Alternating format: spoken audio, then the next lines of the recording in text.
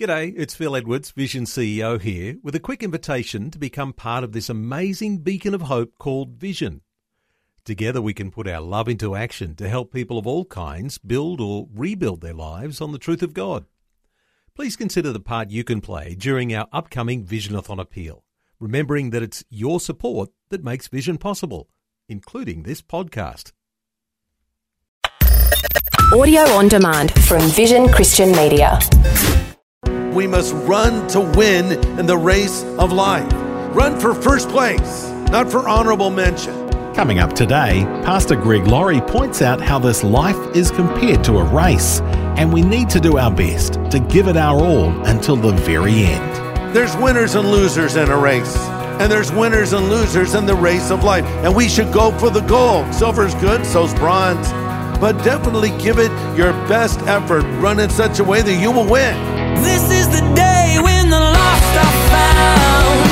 This is the day for a new beginning. Amazing grace, how sweet the sound. Again you hear all the angels are singing.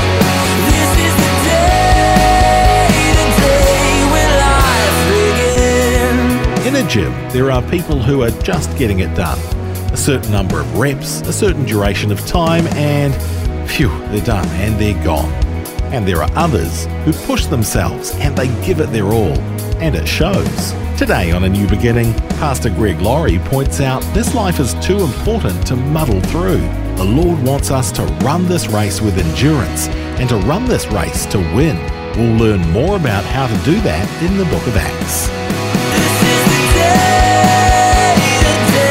when life begins. So now we're in Paul's third missionary journey.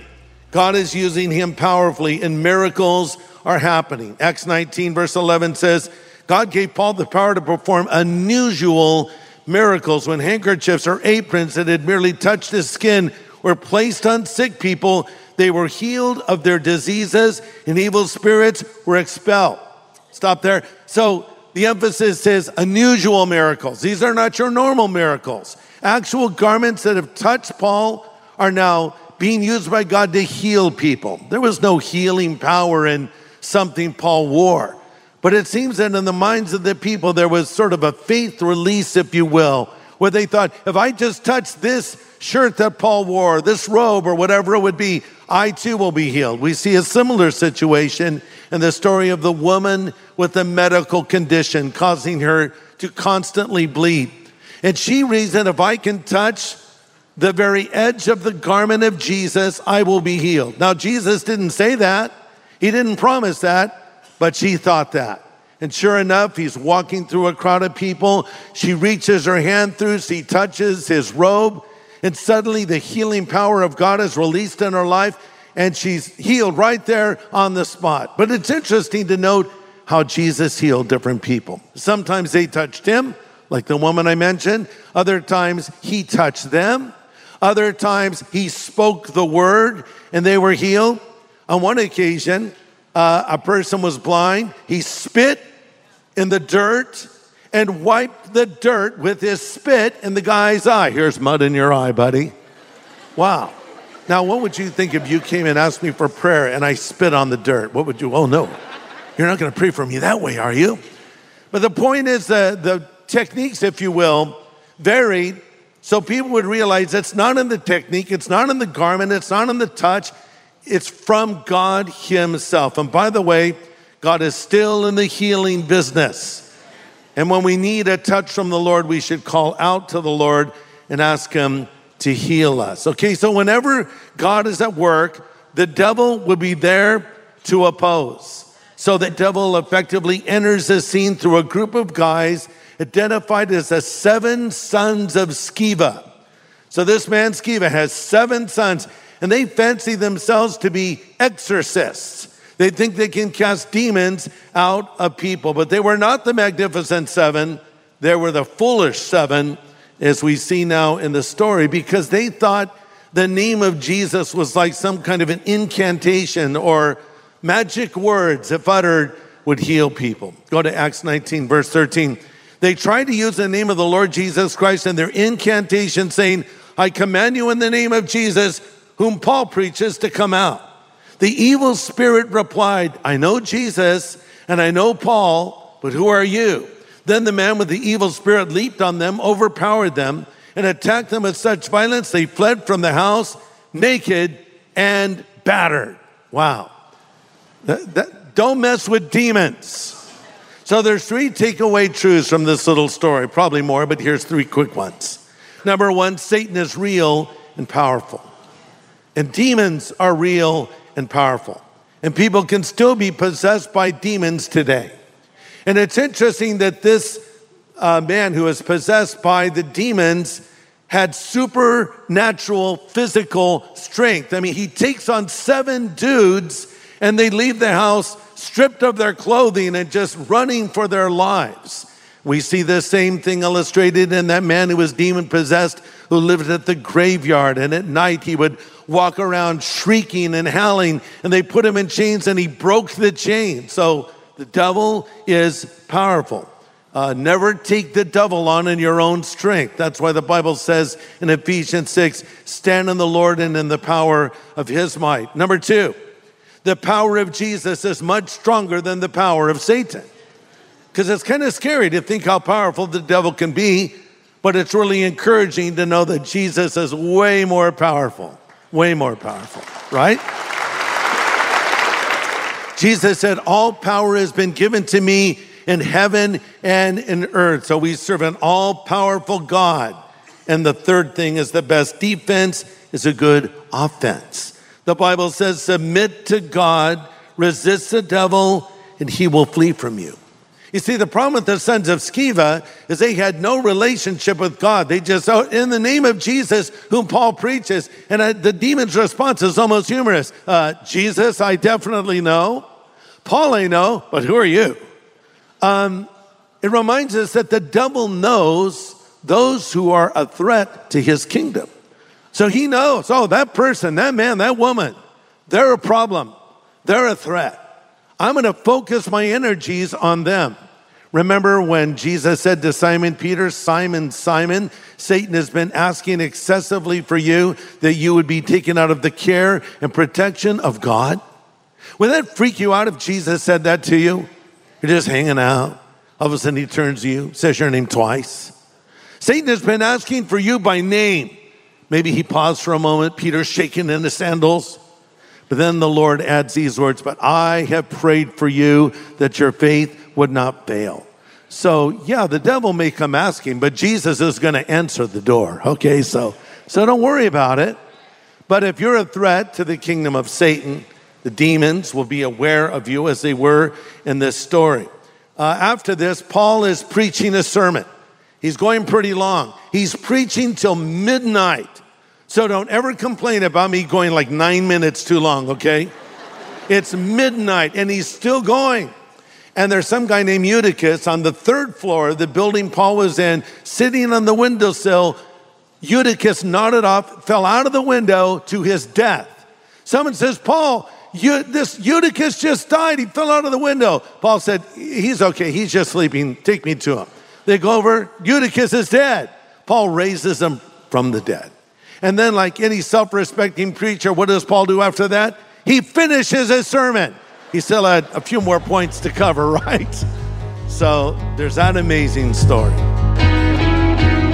We're hearing from Pastor Greg Laurie from Harvest Christian Fellowship in Riverside, California, USA.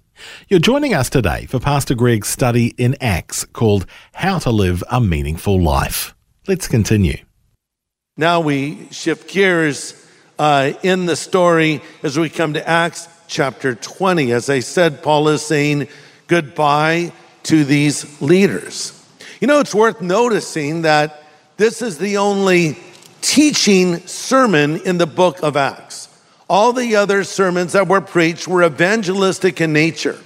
But in this particular message given to the elders at Miletus, a little seaport there, he is giving final words to followers of the Lord.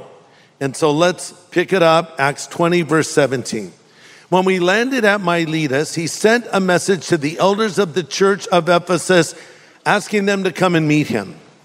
When they arrived, he declared, "You know, from the day I set foot in this province of Asia until now, I have done the Lord's work humbly and with many tears. I have endured the trials that came to me from the plots of the Jews. I never shrank back from telling you what you needed to hear, either publicly or in your homes. I have had one message for Jews and Greeks alike: the necessity of repenting from sin and turning to God and having faith in our Lord Jesus Christ. Now I am bound by the Spirit to go to Jerusalem. I don't know what awaits me except that the Holy Spirit tells me in city after city that jail and suffering lay ahead. None of these things move me, nor do I count my life dear to myself, so that I may finish my race with joy and the ministry which I received from the Lord Jesus to testify to the gospel of the grace of God." Wow. 5 categories Paul identifies that we are in, things that we're doing. First of all, Paul compares himself to a runner in a race. So I want to finish this race, he says, with joy. This was a favorite analogy of the apostle, the idea of running a race. He used it many times in his writings. For instance, over in 1 Corinthians 9:24, he reminded us that we must run to win in the race of life. He said, in a race, everyone runs, but only one person gets the prize. You should run in such a way that you will win. Run to win. Run for first place. Not for honorable mention. You know, in schools today or in athletic events, they'll give participation trophies. This is not good. There's winners and losers in a race. And there's winners and losers in the race of life. And we should go for the gold. Silver's good, so's bronze. But definitely give it your best effort. Run that race to win. Then he also warns us about getting off track in the race of life when he writes to the believers in Galatia. And in Galatians 5:7, he says, "You guys were running a good race. Who cut in on you from obeying the truth?" So, you know, when we're running this race, try to run with people that have the same passion that you have. Let me put it another way. Hang around with godly people and do godly things. Don't hang around with ungodly people, which will lead you to do ungodly things. Psalm 1 says, "Happy is the man that does not walk in the counsel of the ungodly, or stand in the way of sinners, or sit in the seat of the scornful, but his delight is in God's word." So there are godless people, scornful people, people that will slow you down in the race of life. So it's a good thing to periodically evaluate relationships you're engaged in. And this is a big one for you guys that are single. You know, when you're looking for someone to spend the rest of your life with, look for a godly man or a godly girl. Someone who inspires you. Years ago, I told my wife before we were married, when she wasn't even my girlfriend yet, but we were getting close. And I said this really romantic thing to her. I said, "Kathy, if you ever get in the way of my relationship with God, you're out of here." Wow. You're thinking that was the craziest thing you could have said, Greg. Fact of the matter is, that's the best thing I could have said to Kathy Martin. That was her name then. She said, "I was looking for a guy who had conviction, a guy who knew where he was going in life. I wasn't looking for a guy that I could manipulate." Admission. Sometimes girls manipulate guys. It happens. Anyway, I was looking for a godly man. So, you know, the idea is that we should spend our time with people that will encourage us. Here's sort of a way to think about it. Of this relationship, of this pursuit you're involved in, is it a wing or is it a weight? Does it help you go faster like a wing, or does it slow you down like a weight? So don't let someone else cut in on you. Paul also warns in Philippians 3 about looking back in the race of life. You know, you got to look forward. It's a bad idea to look over your shoulder. That half of a second could cost you the race. You know, when you're driving on the freeway, and have you ever noticed that if there's a cop, a CHP, driving ahead of you, you always slow down? No one wants to pass the CHP, right? And even if they're under the speed limit, you go under the speed limit. If they slow down to 20, we'll all slow down to 20, right? Sometimes I think they do that just to mess with us. I wonder if I go slower, if they'll all go slower. And but the problem is sometimes if you're driving and you look in your rearview mirror and you see a police officer driving behind you, you get focused on that. You're not paying attention to where you're going. In the race of life, you got to always be looking forward and not looking backwards. Because the first step to going back is looking back. Jesus said, no man having put his hand to the plow and looking back is fit for the kingdom of God. So in the race of life, keep looking forward, not looking backwards. And then Paul says, I want to finish this race with joy in verse 23. I love that. Not just finish the race with joy. I have never felt joy when I'm running. I've only felt pain. But he goes, I want to finish this with joy. So I've been running this race for over 50 years now. And I'm going to tell you a little secret. It is a joyful thing to serve God. I love it. Don't lose your joy. After he sinned, David said in Psalm 51, a psalm of confession, restore unto me the joy of my salvation, and then sinners will be converted to you. Isaiah 55 says, you shall go out with joy, you'll be led forth with peace, and the mountains and the hills will break forth before you into singing, and all the trees of the field will clap their hands. And then we're also told in Nehemiah 8:10, the joy of the Lord is your strength. Paul says, I want to finish this with joy. Do you have joy? Do other people see that joy in your life? It's really important. Again, what David said, restore to me the joy of your salvation. Then sinners will be converted to you. A non-believer sees you having joy, not just when things are going well, but when things are going badly. That's a powerful testimony. Paul also points out that as we run the race of life, we need to play by the rules. He says in 1 Corinthians 9:27, I run straight to the goal with purpose in every step. I discipline my body like an athlete, training it to do what it should. Otherwise, my fear is after I preach to others, I'd be a hypocrite and I would be disqualified. So when you enter into a race or whatever it is, there's rules. These are the rules. Do you agree to play by the rules? Yes. I read about one guy that entered a marathon and he agreed to play by the rules. And they noticed that when the race was coming to a close, this guy comes across the finish line, no sweat. He was just acting like he had not done anything. And he won the bronze, and someone complained, and they found out the guy had started the race, ran through the forest, got on a bus, went to the place where the race ended, got off the bus, and then ran across the finish line. Needless to say, he was disqualified. So we got to play by God's rules. That's the way to do it. And we want to run all the way, because it's not just starting this race well, it's finishing this race well. I have found the best way to run well in the race of life is to have a good motivation. Why am I doing it? What is my objective? And the author of Hebrews, many think it was Paul. I would think that too, but we don't know for certain. But the author of Hebrews tells us the secret. He says, we're surrounded by a great cloud of witnesses, so let's lay aside the weight and the sin that so easily besets us and run with endurance a race that is set before us, looking unto Jesus, the author and finisher of our faith, who for the joy that was set before him endured the cross, despising the shame, and now is set down at the right hand of God. So that's how you look to Jesus. I don't run this race for people. I don't run it for applause.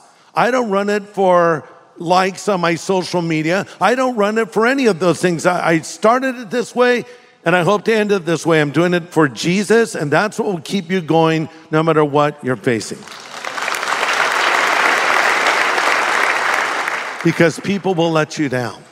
People will disappoint you. Circumstances will overwhelm you. Just keep your eyes on the prize, and specifically, keep your eyes on the Lord. In fact, that's what kept Jesus going. Because it says, for the joy that was set before him, he endured the cross. What was the joy set before Jesus? The apostles were pretty much in hiding. John was present at the cross, but most of the others were hiding in the shadows. Peter even denied him. The crowds were jeering him, insulting him. But something kept Jesus going. It was a joy set before him. And folks, the joy was you. It was me, it was us. It was knowing that our salvation would be purchased through his death on the cross. So we're a runner in a race.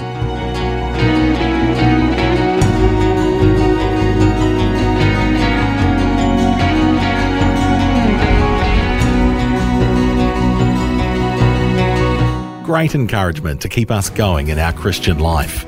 Pastor Greg Laurie with our studies in Acts chapter 19 and 20 today here on A New Beginning. Next time, we'll return to Acts for more insight on how we can live a meaningful life. This is the day when life begins. Today's message from Pastor Greg Laurie was called How to Live a Meaningful Life. If you'd like to listen again, just download the free Vision Christian Media app where it's available as a podcast along with more inspiring Christian content. Just search your favourite app store for Vision Christian Media. Thanks for taking time to listen to this audio on demand from Vision Christian Media. To find out more about us, go to vision.org.au.